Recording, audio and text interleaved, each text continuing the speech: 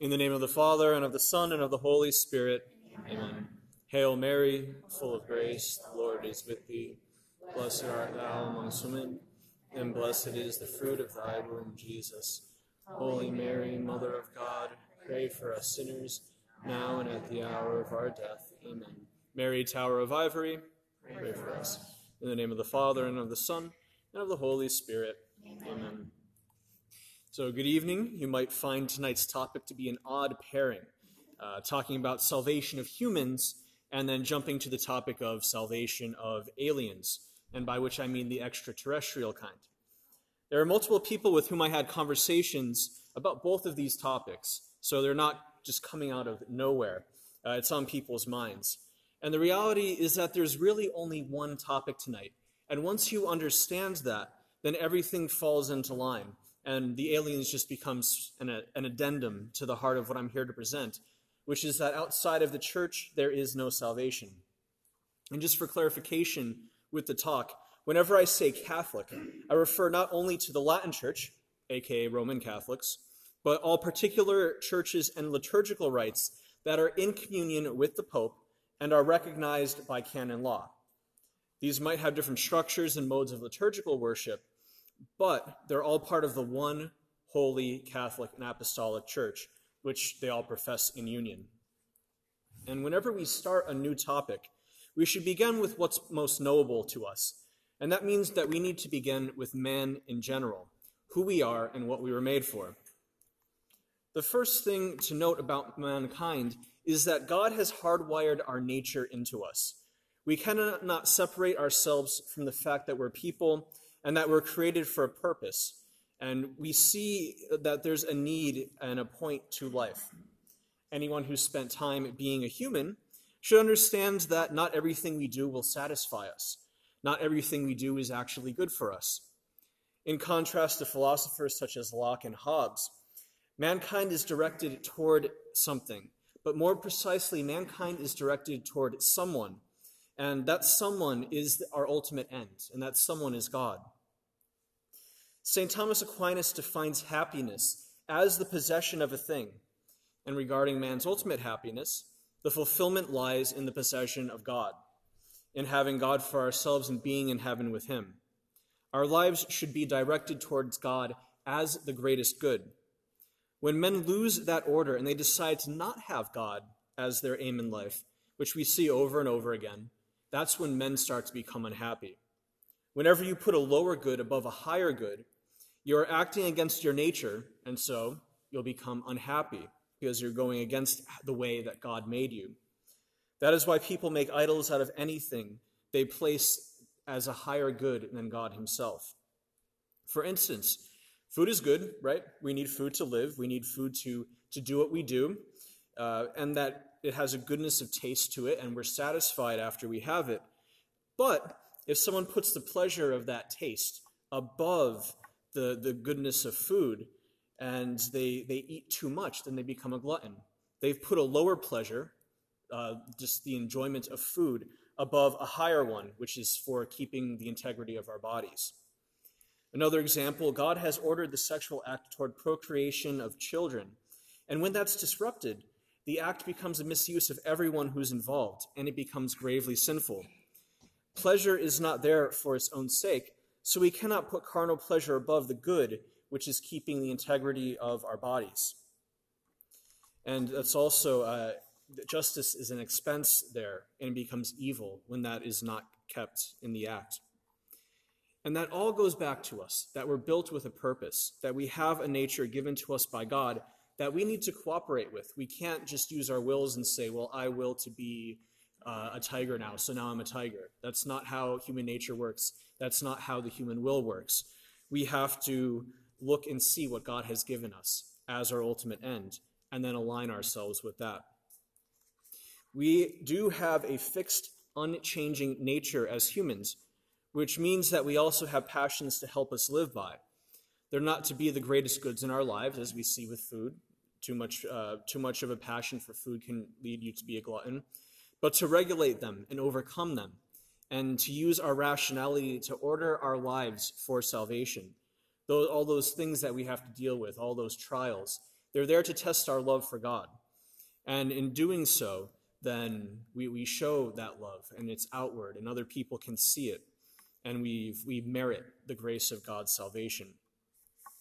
You might encounter people, though, in today's culture that say that we don't have a human nature and that we're blank slates out of the womb. Give them a plate of their favorite food.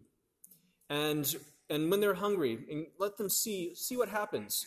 Do they dump the food off of the plate and then eat the plate? No, they don't. Of course they're going to eat the food because that's what's in accord with our nature. And this also means that we're no different from our ancestors regarding that nature. We're human today, and we're just as human as the people were 2,000 years ago, and we're just as human as they were 15,000 years ago.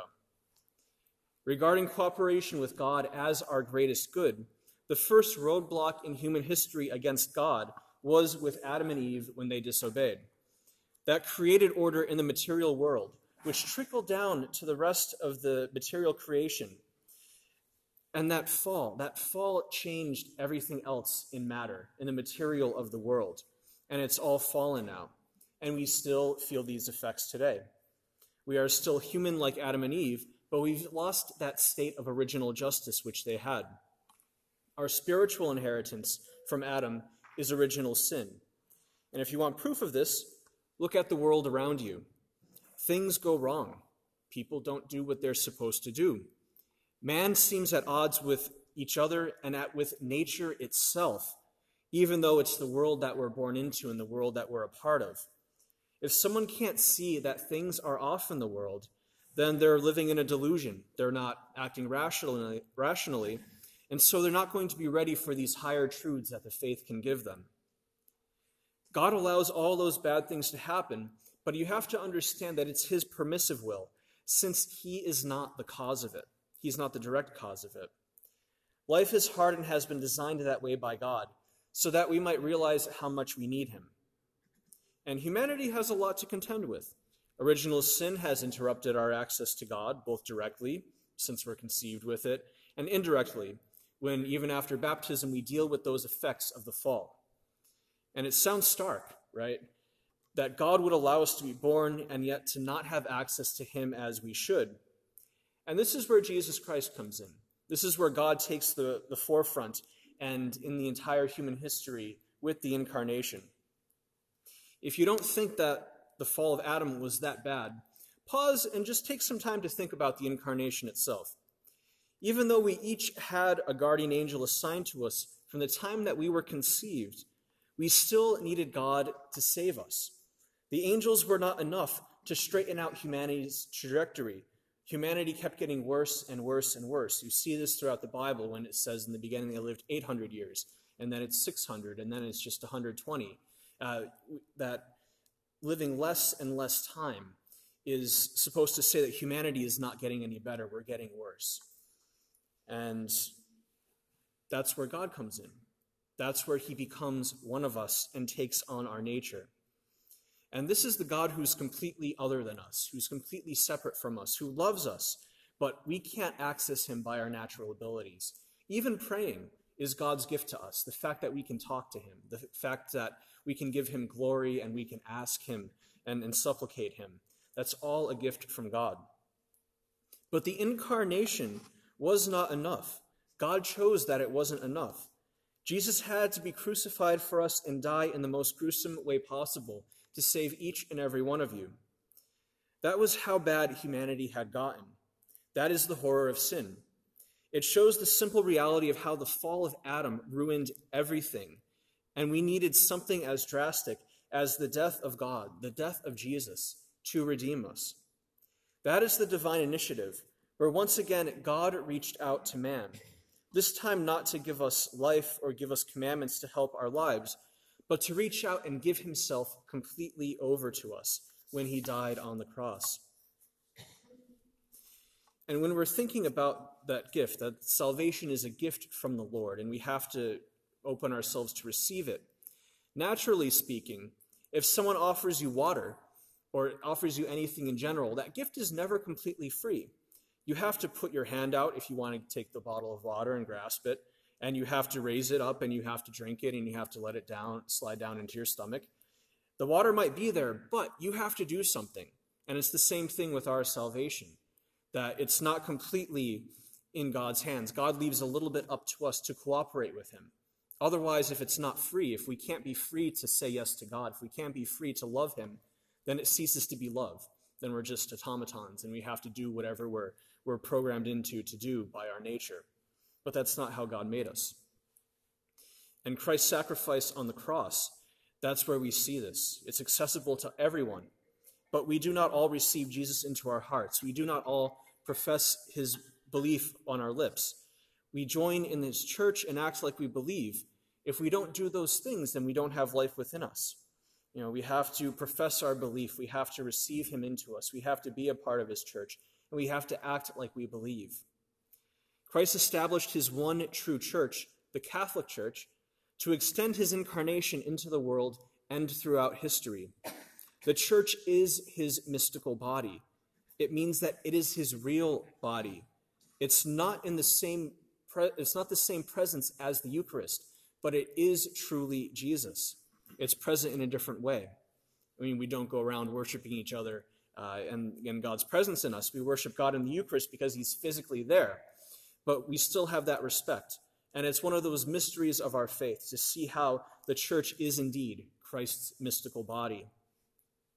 And this is where faith and reason help each other. In the Acts of the Apostles, sacred scripture says that under no other name in heaven given to men, whereby which we are to be saved, than the name of Jesus Christ. If that is the case, and Christ established the church to be his presence in the world, then people must give their assent to the Catholic Church, who holds, protects, and passes on the teachings and the presence of Christ to the next generations. That also means that it is through the church, being Jesus' body, that God has chosen to save. Jesus did not found a church, but he did not have to found a church, but he chose to because he loved us and wanted to leave us with a guide. But he also wants us to be incorporated into him, to become a part of that mystical body. Jesus did not found a plurality of churches. He found one. Just as the body has many parts, yet it still remains one body. He wants us all to be one, to all live in the one truth, just as God the Father and he are one. And the Pope comes into the picture because the Pope is the vicar of Christ on earth and is the visible symbol of unity within the church, binding us together. Jesus did not come to divide humanity or to divide his body. He came to unify those who are a part of him. Many have rejected him and remained separated from the Lord in the next life, since they began that separation here on earth. So, to be a part of the true church, what must we do? We have to accept Peter, who is always mentioned in the Gospels before the other apostles, and we have to be baptized. Part of that unity is drawing all of us into the one body and incorporating us into the mystical body of Christ, which is his church. Not only did the Savior command that all nations should enter the church, but he also decreed the church to be a means of salvation, without which no one can enter the kingdom of eternal glory. The ordinary way that men are incorporated into the church is through the sacrament of baptism. This sacrament follows the command and the form that our Lord gave us right before he ascended into heaven. Go forth and preach to all nations, baptizing them in the name of the Father and of the Son and of the Holy Ghost. The matter of baptism is water, symbolically, as well as washing a person's sins away, including original sin and actual sin up until the age of reason. And that's how baptism usually happens. And when that happens, we know that a person for sure is joined to the church. Now, there's also extraordinary means of baptism.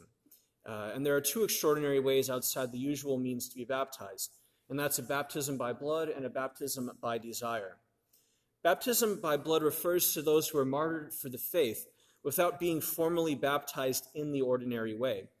That is, they were not baptized through a minister of the Catholic Church with the proper formula as we know it.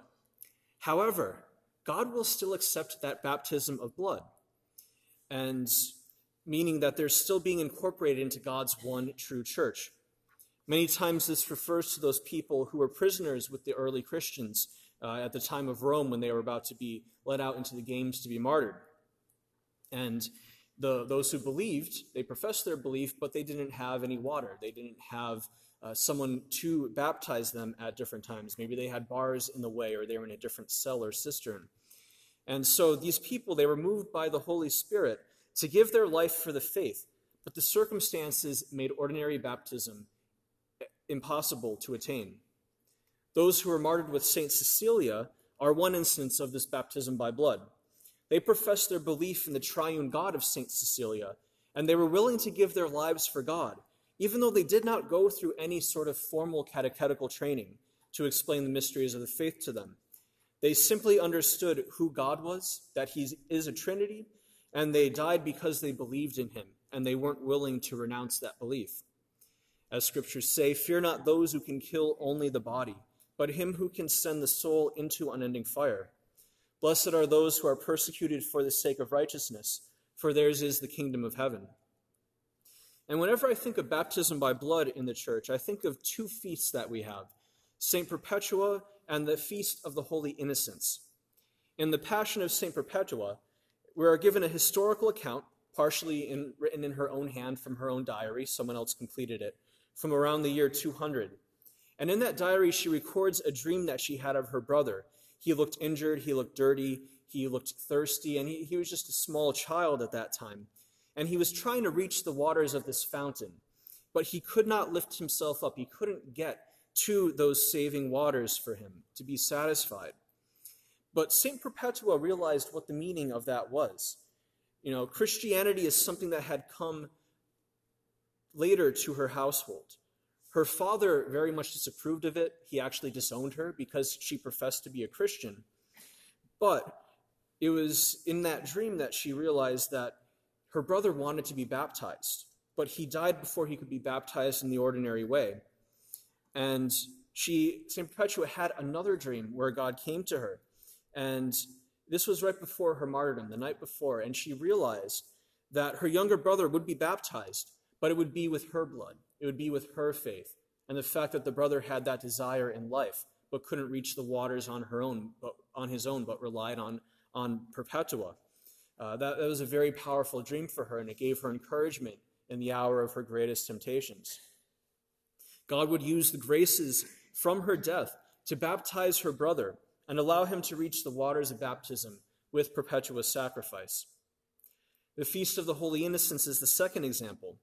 Without speaking and without ordinary baptism, those young male babies who were murdered by Herod the Great gave witness to Jesus as God.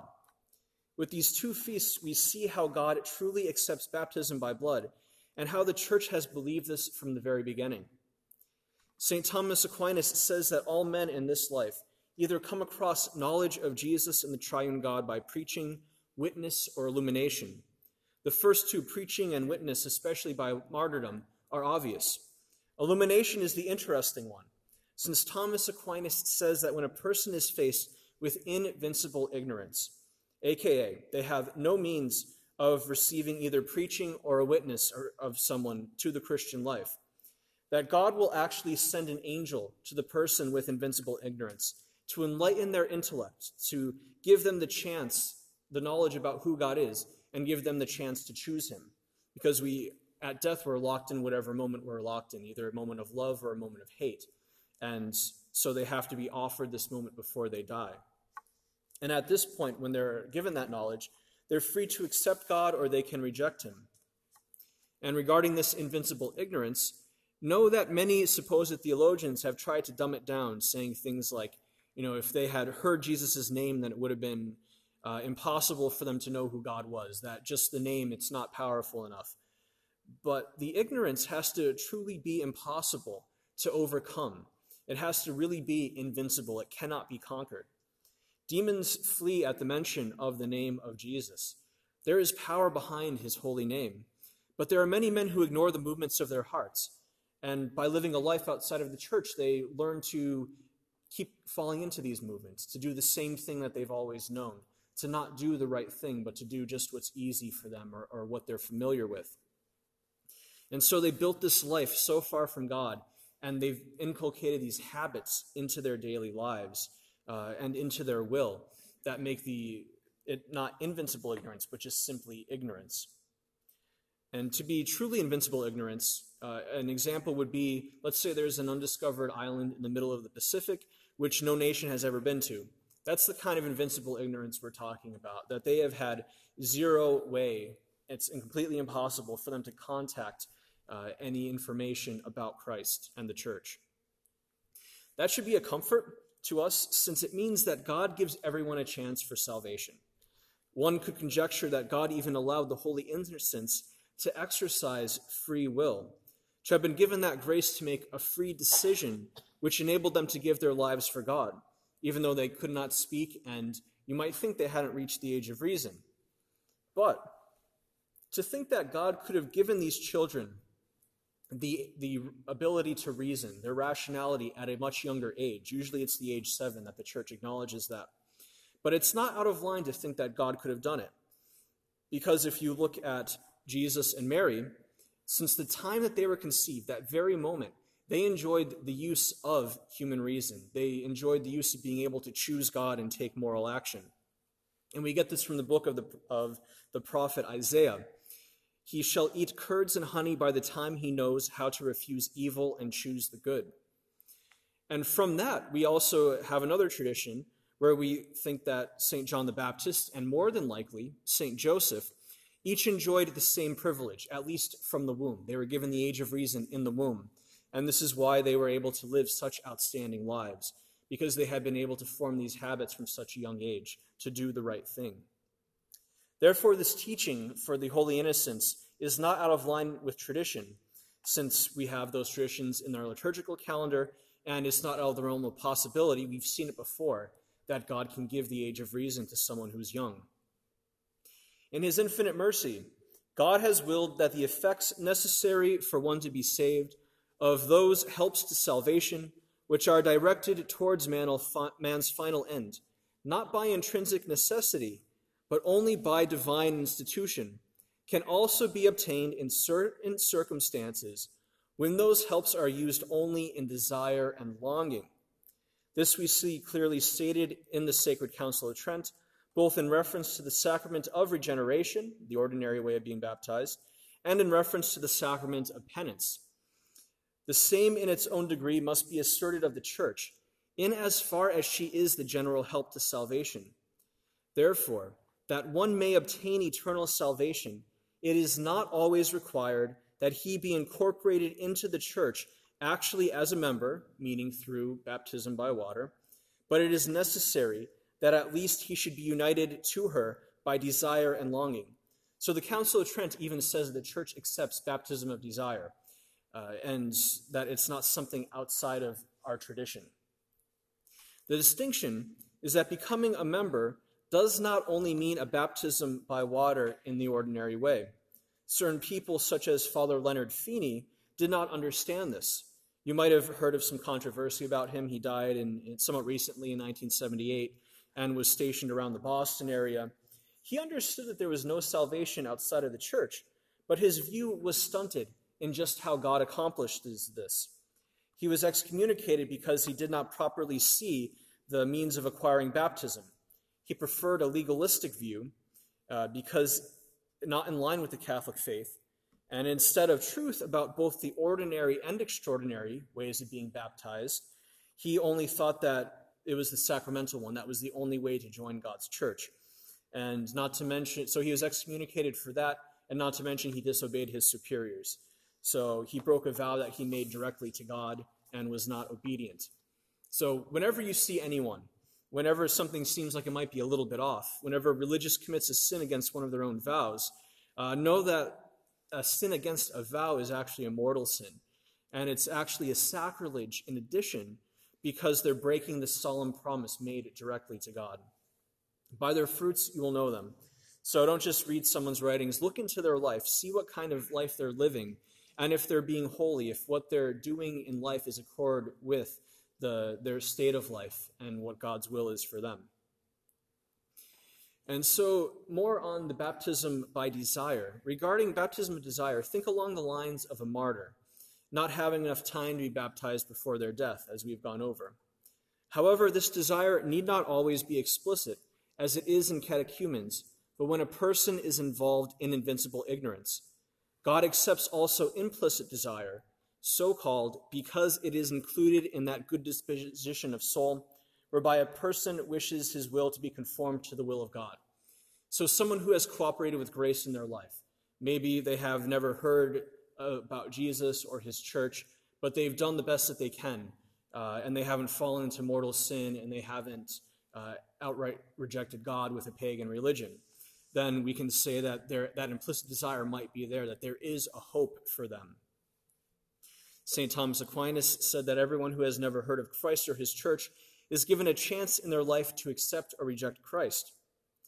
And toward the end of the encyclical on the mystical body of Jesus Christ, written by Pope Pius IX, when most affectionately inviting to unity those who do not belong to the body of the Catholic Church, he mentions those who are related to the mystical body of the Redeemer by a certain unconscious yearning or desire. And these he by no means excludes from eternal salvation, but on the other hand states that they are in a condition in which they cannot be sure of their salvation, since they remain deprived of many heavenly gifts and helps which can only be enjoyed in the Catholic Church.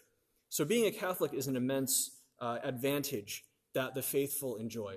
Why? Because we have the truth as Jesus wants us to have it on this earth, and it's been passed down throughout these 2,000 years from generation to generation, been protected along the way. And we see with what Pope Pius IX is saying in these wise words, he reproves both those who exclude from eternal salvation, all who are united from the church by implicit desire, and those who falsely assert that men can be saved equally well in every religion. So he's avoiding both extremes. He's avoiding the extreme where it's, only Catholics as you can see them in being actual members in the church through baptism and recording the sacramental record, baptized by a priest. And he's also excluding those who say, oh no, everyone's doing fine, every religion is okay, and God can save everyone in every religion. Some religions are much harder for you to be saved in than others.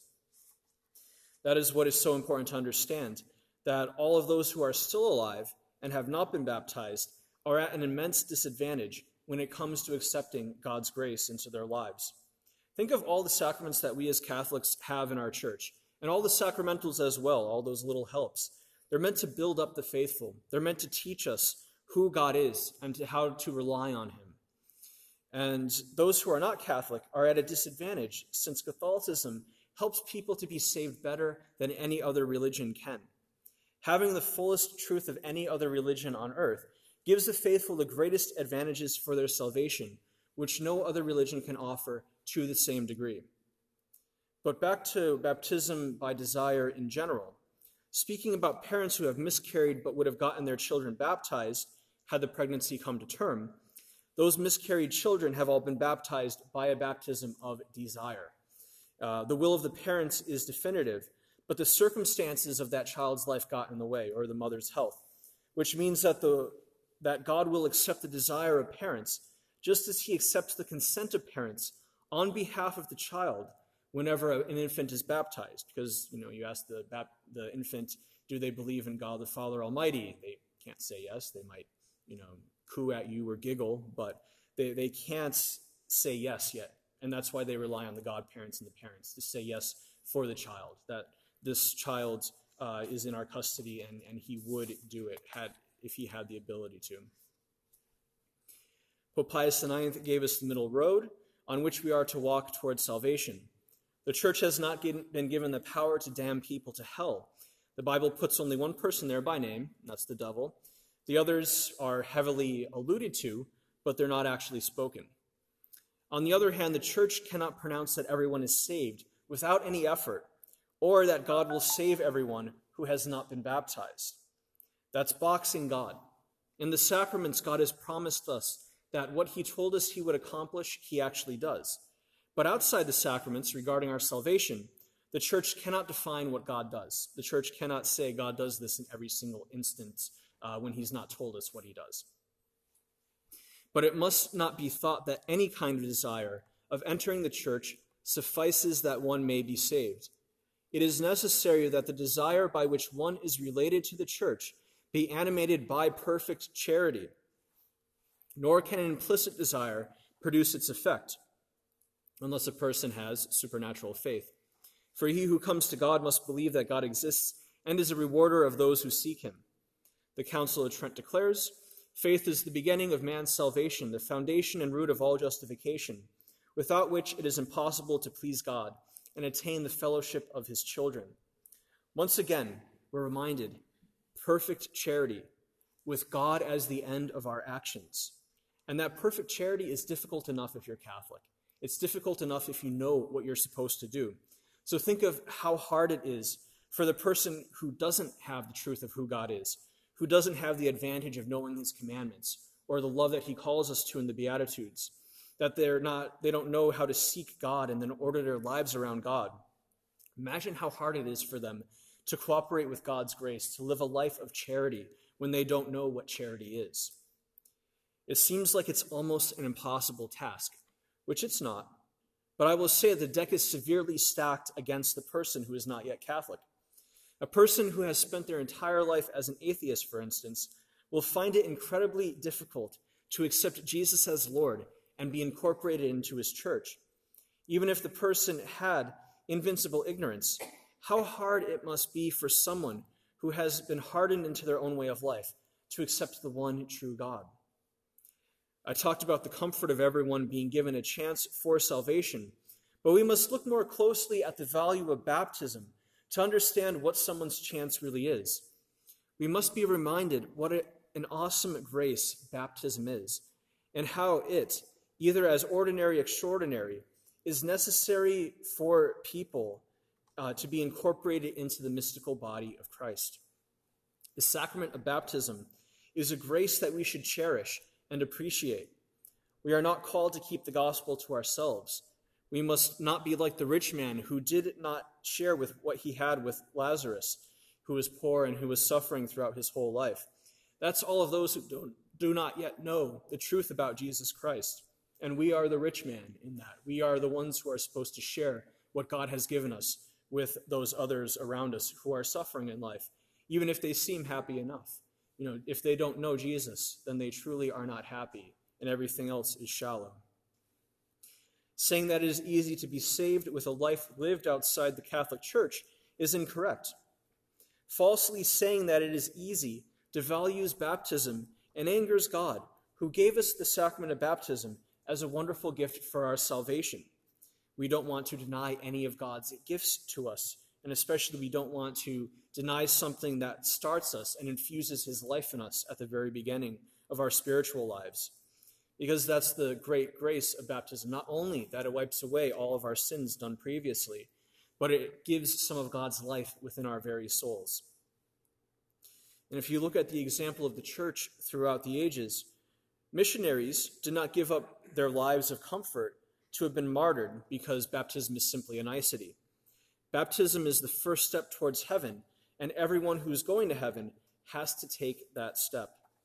Ordinary or extraordinary, baptism has to happen, but it is better for the faithful to be baptized in the ordinary way. Under the category of things Jesus never said, you can add the phrase, as long as you're a good person, you're going to be saved. Those who look like outwardly good people could have rejected God in their hearts. It's only God that can judge them and knows their soul and what state they're in. Many people nowadays try to cover over their personal sins with what look like good deeds for others to see. You see this, all the celebrities that donate all of these millions of dollars to PETA because the animals look so sad on TV. But what are they trying to do? They're trying to cover over everything that they've done, everything they've incorrectly given up, and all those moral sacrifices that they've made to become not only bad people, but to get money in the position that they're in now. So it is not enough to say that Jesus was a nice person, which you can argue against if you actually read the Gospels, because many people try to use that exact phrase to keep God at a distance. They think if Jesus was nice, well, I just have to be nice. I have it, right? If he was just nice, then that's all that he expects of me. He wouldn't expect anything more. But the reality is that Jesus is calling us to be more than nice. He wants us to be holy. That is, he wants us to be more like him. He wants us to be more like God and to actually become one with him and incorporated into his body. Holiness transcends niceness and reveals how shallow being nice can be when it's not done with God in mind. Jesus rebuked the Pharisees and Sadducees with some harsh words, but they were words full of love, since God was calling them from their sinful lives to a greater way of living. Being nice is a red herring used by many Christians to avoid changing their lives. And it's different from the message of Jesus because Jesus calls us to radical conversion. Whoever does not love God more than mother or daughter or father or son or husband or wife is not worthy to be my disciple. Love God first, and then you can love your neighbor as yourself. The love of God is primary in that. And I'll also point out how Jesus never said that everyone is doing fine where they are, because not everyone is living a life that God is calling them to. Not everyone belongs to a religion that helps them in their salvation. Almost all unbaptized are not doing okay, and they need to hear the good news about the kingdom of God. Also in the category of things Jesus never said is that there are multiple churches. Many mainstream Protestants think that Jesus wanted a federation of different churches, when our Lord was constantly praying that they all may be one. When his garment was seamless as he underwent his passion, that symbolized the unity of the church, being clothing his mystical body. And on Peter's confession, Jesus founded his church. Church is in the singular there, as in one church. And it's the same in any language that you read it. When you read the Gospels and the letters of the New Testament, what should strike you is a certain urgency that's contained within them. Part of the message is that our lives are short, that people need to be baptized if they are to be given the best chance to ultimately succeed and be saved and be with God. People need Jesus in their lives, for it is only through him that they will be saved. We do not box God with baptism. That is to say, we do not say that God is limited to just the sacraments, but we have to look at how God set things up. God set up the usual vehicles of his grace to be the sacraments. He set up the usual way to be incorporated into his church as baptism. And we need to realize that the sacrament of baptism is that usual way, and it's the best for everyone who's still alive. The exceptions are baptism by blood and baptism by desire. They do exist, but if we can't focus on the exceptions as the rule, and we can't say that there is no salvation outside the church. We all have to be incorporated in one way or another if we're going to get to heaven. All of Christ's actions tell us not to count on extraordinary baptism. That is the reason why he died for us. That is why he gave us the church, and why countless martyrs gave their lives as witnesses to the fact that Jesus is God. Countless missionaries gave up all these worldly comforts that they had so they could spread the gospel to those who had never heard about Christ. Many of them were also martyred as they entered cultures that were hostile to Christianity. And that's how important it is to act in this life, to get as many people baptized as possible through water and the Spirit by God's church. It is so rare when someone who has never heard of Christ is baptized by desire. We're not to count on this extraordinary way in life. We need to see salvation of such souls as being nothing short of miraculous. Think of someone who's relying on baptism of desire in this way. It would be as if someone told you that they stopped working and they quit their job because they found out about the lottery. So instead of working, they just buy lottery tickets instead. And they hope to be able to support themselves. They hope to be able to win big and just win in general and make enough to make it by. It might happen, but how unlikely is that someone can actually live their life off of the lottery? And it's not prudent to live your life in that way, to rely on this chance when it's far less of a chance if you try to work on your own, if you find a job that satisfies you and that will contribute to society and the upbuilding of those around you. And you'll get more self-worth out of that. Plus, there are no loopholes. If someone knows about baptism by desire, then they know enough where they should become Catholic and get baptized if they haven't been baptized already. The church should act with urgency at the force of her pronouncements For Christ has commissioned us to go forth and baptize all nations in the name of the Father and the Son and of the Holy Ghost. And so here are three traditional teachings from different popes on there is no salvation outside of the church. The first is from Pope Innocent III, and this is from the Fourth Lateran Council. There is but one universal church of the faithful, outside of which no one at all is saved. This means that everyone must accept Jesus Christ and his one holy Catholic and apostolic church, which is also truly him as his mystical body. It's very clear and very precise. The next is from Pope Boniface VIII in his papal bull from 1302. We declare, say, define, and pronounce that it is absolutely necessary for the salvation of every human creature to be subject to the Roman pontiff. This is because Jesus has chosen the successor of St. Peter to be his vicar on earth, his stand-in while he is away in heaven and awaiting the second coming. And so the Pope cannot be denied by anyone who is part of the church, because Jesus has given the church to the Pope to govern and to sanctify and to teach on his behalf. To deny the Pope is to deny the church and therefore deny Jesus, who founded the Catholic Church on the profession of St. Peter. And the last one I'll share with you is from Pope Eugene IV in 1444. The most holy Roman Catholic Church firmly believes, professes, and preaches that none of those existing outside the Catholic Church can have a share in eternal life, unless before death they are joined with her. No one, let his almsgiving be as great as it is. May no one, even if he pour out his blood for the name of Christ, can be saved, unless he remain with the bosom and the unity of the Catholic Church. Now, after having said that, you might say, well, there might be one problematic phrase in there, which is, even if he pour out his blood for the name of Christ. But what is Pope Eugene saying there? Pope Eugene is saying that if a person gives his life for the shallowness of the name of God without knowing him, but maybe it's a lie, if the person really doesn't believe, then they're not within the church. It's like teenagers who try to find loopholes in the phrases of what you say. The Pope is talking about people who want to pass into heaven in the easy way, when there's no way around our Lord's words. There's no cheat code that you enter to get into heaven. If your blood is shed, but you don't shed it for God, then you're not a part of the church, regardless of what you say and do not mean. Pope Eugene is upholding the inner conversion that our Lord calls everyone to, since not everyone who says with his lips, Lord, Lord, will enter the kingdom of heaven, from the Gospel of Matthew.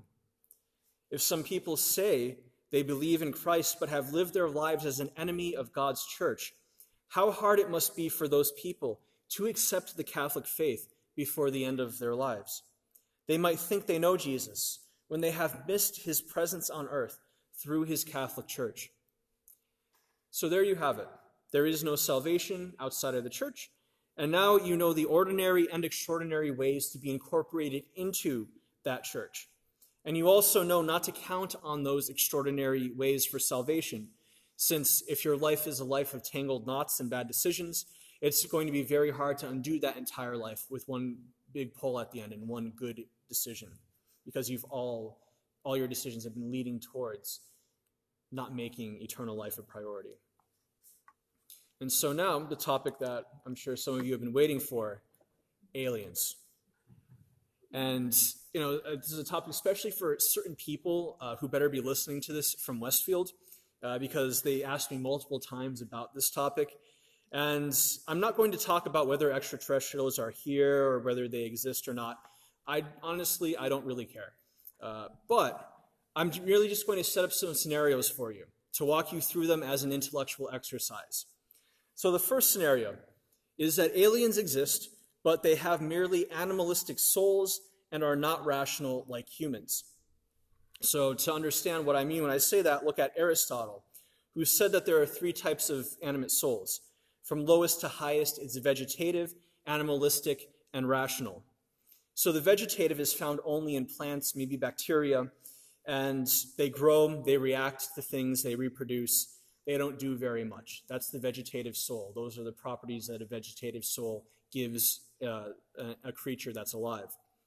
An animalistic soul is found in animals, They're capable of what everything that a vegetative soul is capable of, like growing and reproducing, but they also have locomotive abilities and brain function to various capacities. But their brain capacities all rely on instinct. When you train a dog, you're training its instinct to go a certain way. It's not that it really understands you the way that a human understands you. It's just that it knows when you say these words, dog knows to sit down or lie down or do whatever you've trained it to do. Those animals with animalistic souls also have vegetative souls. And rational souls, the highest level of soul, is what we as humans have. They give us the capacity to make moral decisions for or against God. They also mean our intellects are not simply chemical or mechanical as in animals are. Our minds are partially immaterial. There's a lot of brain science out there where they think if they could just map every single neuron firing in your brain, they would find the pattern, they would know that you're thinking of a door or a tree or a house. But the reality is that the human mind, the plasticity is so much so, and it's so complicated that we're never going to be able to do that. And going back, that humans were the only material creatures with rational souls. Angels also have them, but they're not material. So creatures with rational souls also have an animalistic soul and a vegetative soul. Think of the first scenario like finding fossils of bacteria on Mars. They're aliens, they're not smart, they lack those higher intellectual faculties that a rational soul would have, and they're no challenge to God, who's the creator and author of all life. They're just sort of there. They just exist on another planet, and they don't disturb us because they're just using their vegetative properties to make more of themselves. The second scenario that I could think of with this first example is that if the aliens have animalistic souls, but let's say they're super smart and they've expanded to Earth, it would be like finding a colony of bees and each of them had an IQ of 500.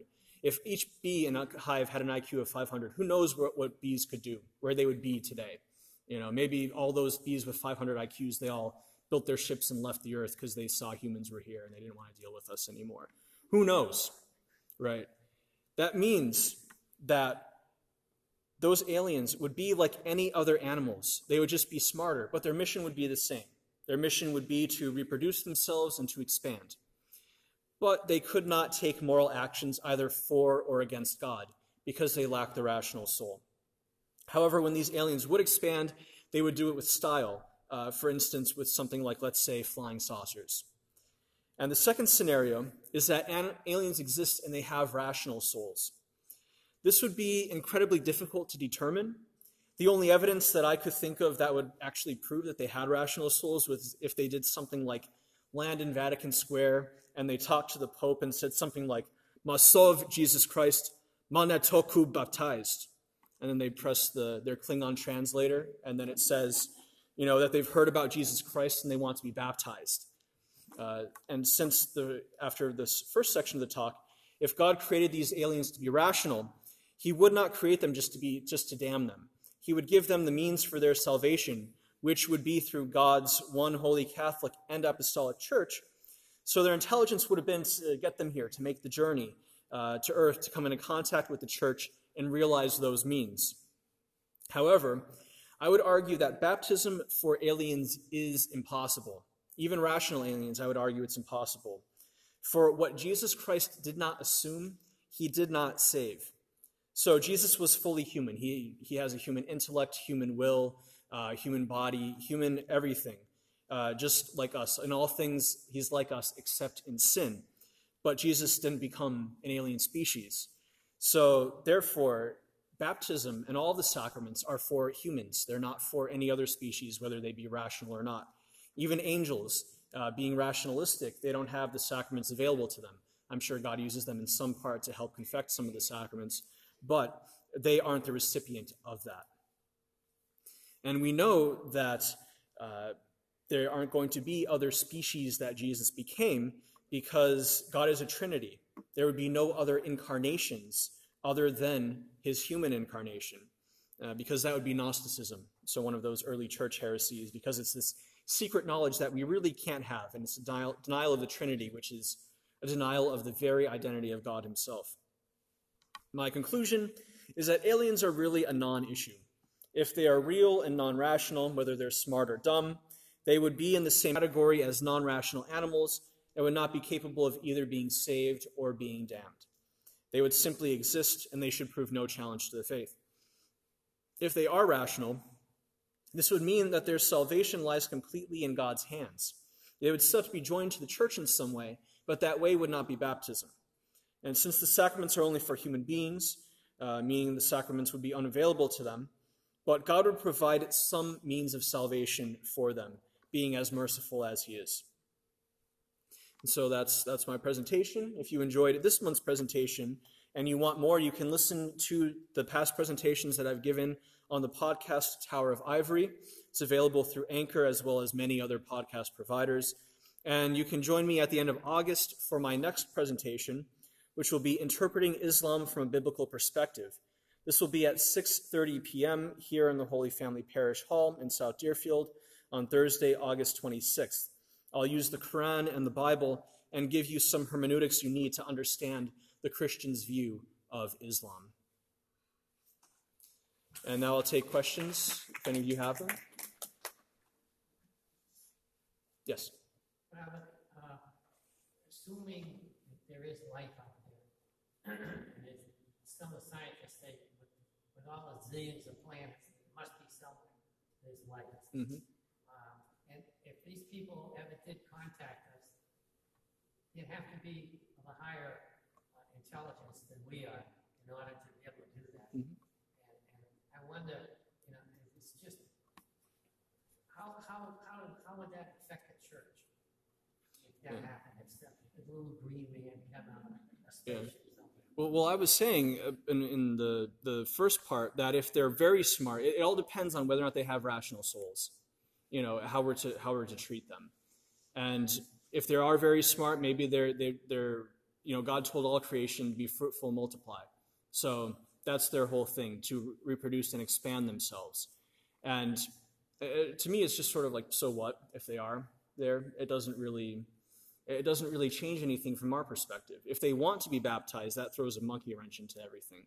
But as long as they don't want that, then we can just view them as incredibly intelligent animals. And it doesn't... Be careful with science, because you might try to submit creation to a never-ending series of experiments. Like, let's say Adam had a 0.0002% chance of falling after he was created by God. And then if Adam was immortal, then you take that through infinite experiments, and then you come to the conclusion, well, Adam had to fall. But that's not the case, because that doesn't account for love. Science can't account for love. And God's creation, you couldn't say that it's mechanical, that God just does it. God creates everything he does with love. So it'd be very hard to say that from that scientific standpoint that there has to be life out there somewhere. There are other people who conjecture that the universe is so large because it was meant to spread us out to keep us from spreading anywhere else after the fall. So it's interesting to think about in general. But any other questions? I always think about way back thousands of years when there was man on earth. There was never any talk about God or Jesus or any of that, of course.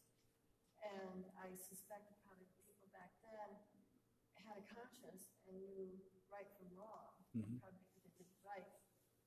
When they died, they probably went to heaven. Well, they didn't have heaven yet, but when after Christ died, they went to heaven. Yeah, So Sheol, the place of the dead. Thousands of people, thousands of years ago, who existed and didn't know anything about God or anything about that, I would assume they're in heaven.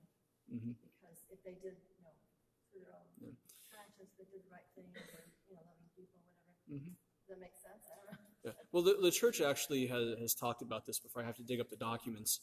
But there are different rulings. Like when we say that Jesus descended into hell, the issue with English is that for hell, there are like 3 different Greek words, and we just use the one English word hell for like those who are completely damned eternally, those who are in a state of just natural happiness. And that's what we say about the patriarchs, that they're in a state of natural happiness. That, imagine how happy you are eating whatever your favorite food is. You're eating that plate of food for all eternity, and you're just satisfied, right? That's not. It's less than the supernatural beatitude of seeing God, of understanding him, of that depth of love that he has for us. But you're still taken care of. So that's where we say those people are who died without the benefit of being baptized and actually living a righteous life beforehand. But it's still, they have to be living a life within charity. Yeah. Okay. Lord be with you. May Almighty God bless you, the Father, and the Son, and the Holy Spirit.